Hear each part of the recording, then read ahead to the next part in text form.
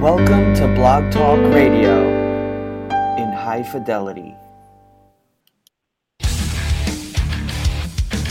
It's time for the High Altitude Mentorship Show with JT DeVolt. JT is an international success coach, inspirational speaker, and award-winning author of Flight Plan to Success. JT worked his way up through the ranks from enlisted aircraft mechanic to combat decorated naval aviator. And he's here to give you the success strategies for better focus, clarity, and mental toughness to accomplish your missions in business and life. And now, here's your host, JT DeVolt. Hello, my friends. JT DeVolt with you today for the High Altitude Mentorship Show. Great to be with you on a Wednesday morning, 10:30 a.m. Eastern. And you know what that means? It's time to come together and talk about leadership, entrepreneurship, living a high-performance, high-altitude life. And as always, the High Altitude Mentorship Show is brought to you by flywithjt.com. That is flywithjt.com, where you can download a complimentary copy of my award-winning book, Flight Plan to Success, and stay connected to everything we're doing in the high-altitude community. I have to tell you a lot of cool, exciting stuff coming down the road, especially over the next couple of weeks. Very excited to talk to you about some of the things we're doing with Flight School, a couple of other really cool things coming down the road. So make sure you get yourself over to flywithjt.com right now. You can download a complimentary copy of Flight Plan to Success, which, by the way, we will be taking that away pretty soon. Don't worry, we're going to be adding tons of value there. But most importantly, if you want to access that book complimentary right now is the time to do it. And, of course, stay connected to what we're doing here in the high altitude community. Always a lot of cool stuff. I want to talk to you today about something that we as leaders have to be concerned about. And I see this being a bit of an epidemic. It's been around for a while. It's nothing new. But it doesn't seem to get a whole lot of press. In my mind, life is too short to feel like shit. And there's plenty of things that can bring us down. You know, we can feel misery from just about anything. Really, it's a choice. But let's face it, there's plenty of stuff out there. We don't need to pack it on ourselves. Why would we add to that? In fact, it's our responsibility to live life full out. It's our responsibility to find at least some semblance of joy or satisfaction in our lives. We're not supposed to walk around feeling like crap. We're not supposed to walk around feeling miserable. We're not supposed to walk around being unhappy all the time.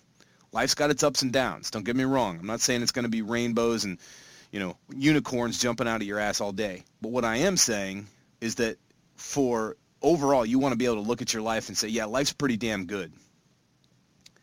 Finding the joy, more importantly, finding the value, and being able to move on from a tough thing is important.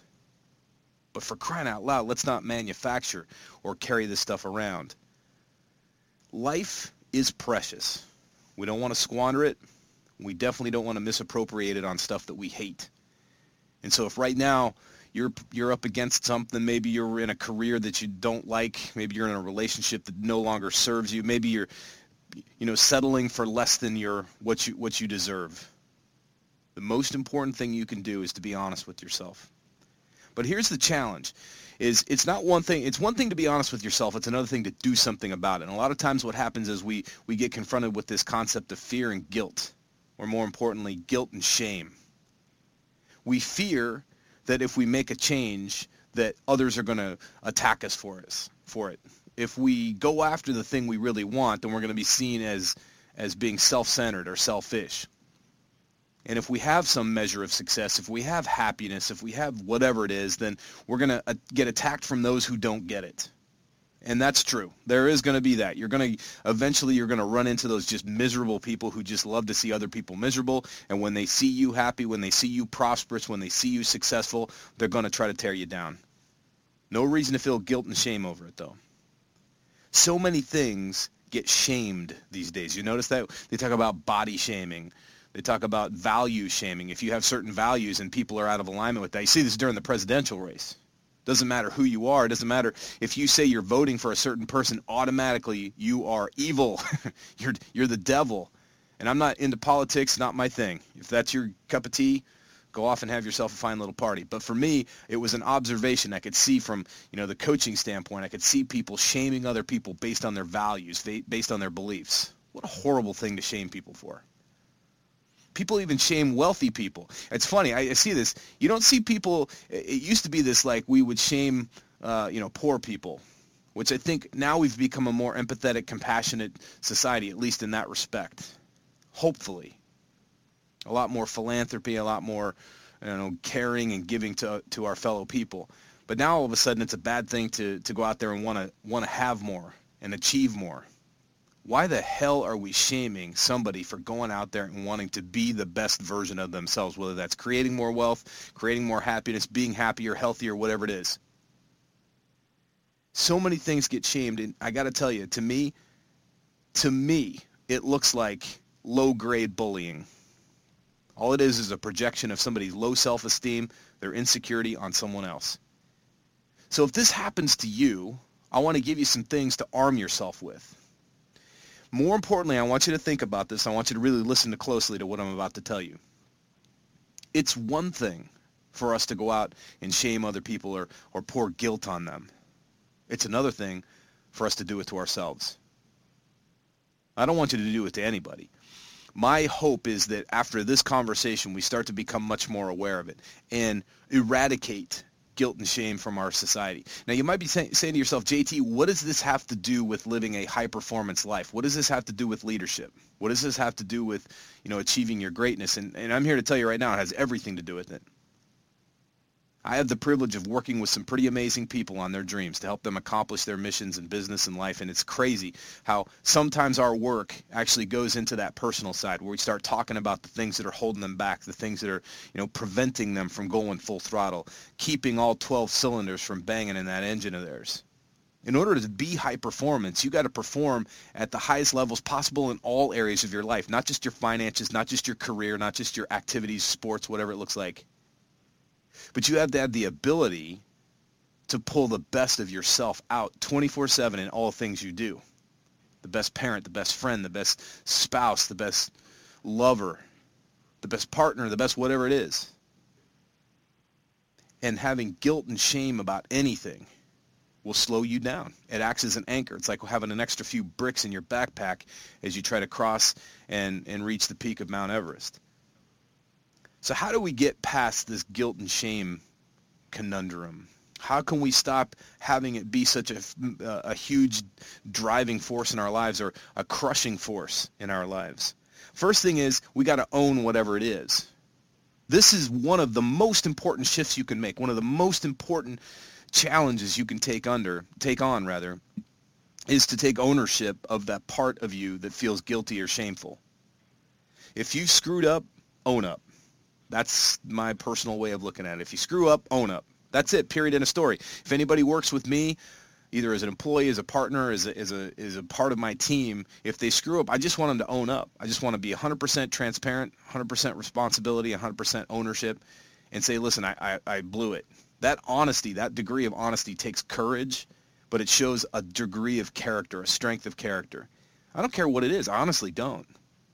If right now you've screwed something up in your past, maybe you've wronged somebody, maybe you've made a mistake, maybe you've, broken some of your ethos, the quickest way out of that prison is to accept ownership, to accept responsibility, and to be honest about it. When we take responsibility, which, by the way, I don't believe enough people do these days, it's very easy to pass the buck, it's very easy to point a finger. When we take personal responsibility and admit the offense, the next part is we have to reconcile it, right? We have to, accept the fact that we blew it, but we can't just go, well, I screwed up. We want to seek that, reconciliation with the person. I apologize. I'm so sorry that this happened. Can you forgive me? Forgiveness is a very high form of love. I'm going to talk about that in a moment. Might sound a little bit woo-woo or touchy-feely. It's not meant to be that way at all. It's just very factual. When we can get to a place of forgiveness by asking for forgiveness and demonstrating that we're worthy of that forgiveness, everything changes. It shifts the momentum. It creates a whole tidal wave of good stuff that happens between us and the other person. And by the way, if you're the one that's been, insulted or offended or whatever it is, then be that person that will be willing to give the reconciliation, the forgiveness. But for crying out loud, don't allow it to weigh you down. So many times we have the sins of the past. We talk about having skeletons in the closet. Clear out the closet. Not just the skeletons, but all the stuff, all the cobwebs, all the negativity, all the nasty stuff. It's not serving you anymore. To hold on to that is weighing you down. It's sucking your life force, keeping you from being the highest performer you can be. You cannot lead people to the full capacity if part of your capacity is occupied by that feeling of guilt and shame. Second thing is we got to stop obsessing over what other people think. Now listen, I have to tell you, I'm a recovering, worrier or whatever you want to call it, about people thinking about, worrying about what people think of me. Part of it is I think when I served in the military, I knew I had a huge responsibility to my senior officers and then to the people that worked under me. I had to show up each and every single day. So yeah, I was concerned about what people thought about me. But there's a degree where you want to carry yourself with poise, professionalism, and all those important things, but there's a part where you have to not give a damn because you cannot please everybody. You never will. There's never been a person on planet Earth that's been able to pull that one off. And so don't put that pressure on yourself to be the first, right? And why I'm saying this to you is because when we stop obsessing over what other people are thinking about us, then everything shifts. They don't pay your bills. They don't advance your cause. They don't raise your kids. Only you can do that. They don't make you happy. Only you're responsible for your happiness. It's extremely important to stop obsessing what other people think. Listen, I understand. I have made serious changes in my life. There was a time when I made the decision to have a divorce from my first wife. And to even talk about it brought a great deal of guilt and shame. Because there are people who think that if you break a marriage, somehow you're some sort of an evil, bad person. And for years I carried that shame around. For years I carried that guilt. Until I realized, look, all these people who are judging me don't know the full story. They don't understand the pain that I was in, the pain that I was causing that relationship by staying in it and not being 100%, connected to it. And so it became a game changer to make a very bold choice. I'm not going to call myself courageous by any means. I'll just leave it at that. To make a call like that, to say, hey, I'm going to break a contract, a very important one, that some people think you make with your higher power and that person that you marry, that's a big step. That's not something you take lightly. I've had businesses fail, and I felt terrible about that. I felt terrible about, owing people money and all this guilt and shame that goes along with that stuff. And as soon as you drop those things, then you can actually start focusing on the solution. But worrying about what other people think of you because you've had a failure, worrying about what other people thought about you because you went, into bankruptcy or lost your house or had a divorce or lost a child or lost whatever it is you lose, it doesn't make you a loser. But don't hang on to that guilt and shame. Third thing is we got to all agree to this. Every single one of us in the high altitude community has to commit to this, and that is to be the change. There's that old saying, if you want change, you got to be the change that you want to see in the world, right? Most importantly is it's very easy to be that person slinging the fertilizer and keeping it going around. Don't do it. Find the good, or at least stop contributing to the bad of that situation. I'm reminded about this when I watch The Grinch. I love this. By the way, the Grinch Who Stole Christmas is one of my favorite all-time programs. I personally love the old school cartoon version. I think the Jim Carrey version is hilarious too. I don't really care either way. And by the way, the story that's actually written by Dr. Seuss is fantastic if you read it. But what's interesting to me is I saw this hilarious meme the other day. They were talking about how there's a narration. If you've ever seen the old school cartoon, Boris Karloff actually narrates. And Boris Karloff made his career off being a scary person, right? He played all these characters like Frankenstein and so on. And now all of a sudden he's narrating this story. He's got a beautiful voice.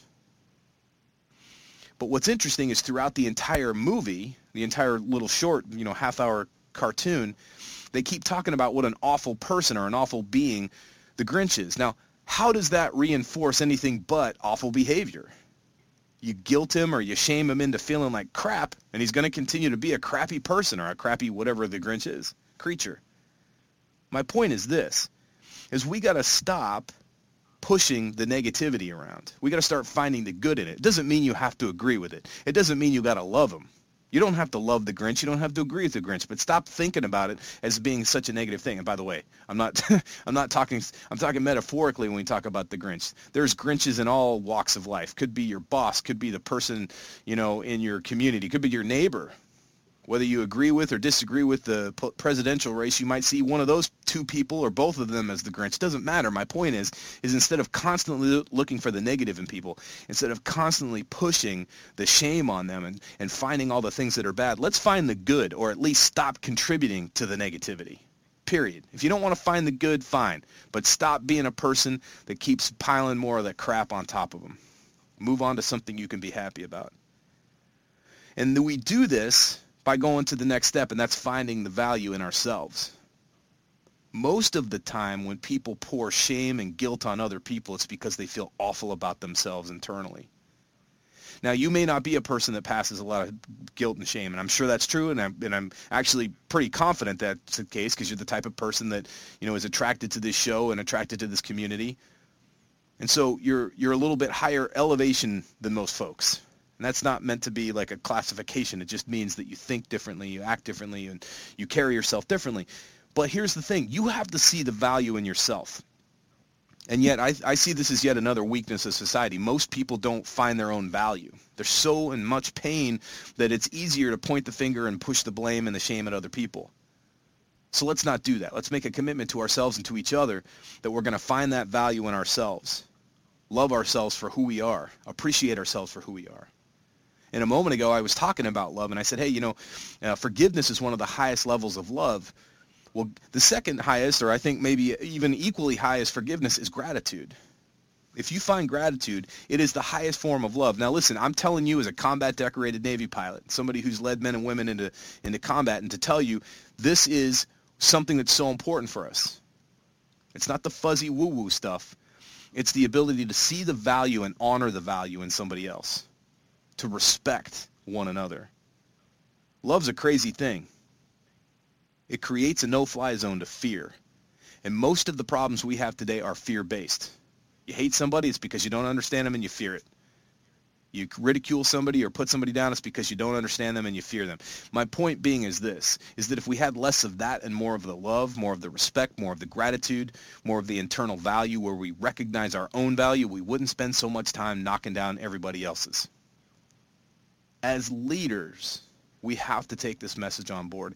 As leaders, we have to lead that example so that the people that follow us follow in that example.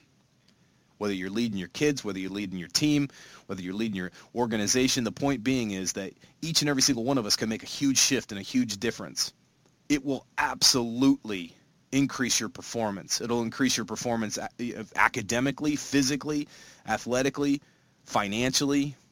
It'll increase your performance in your career to be a person who truly is done, just ready to drop the guilt and the shame, feeling guilty about something, feeling shameful about something, or passing that guilt and shame along to other people.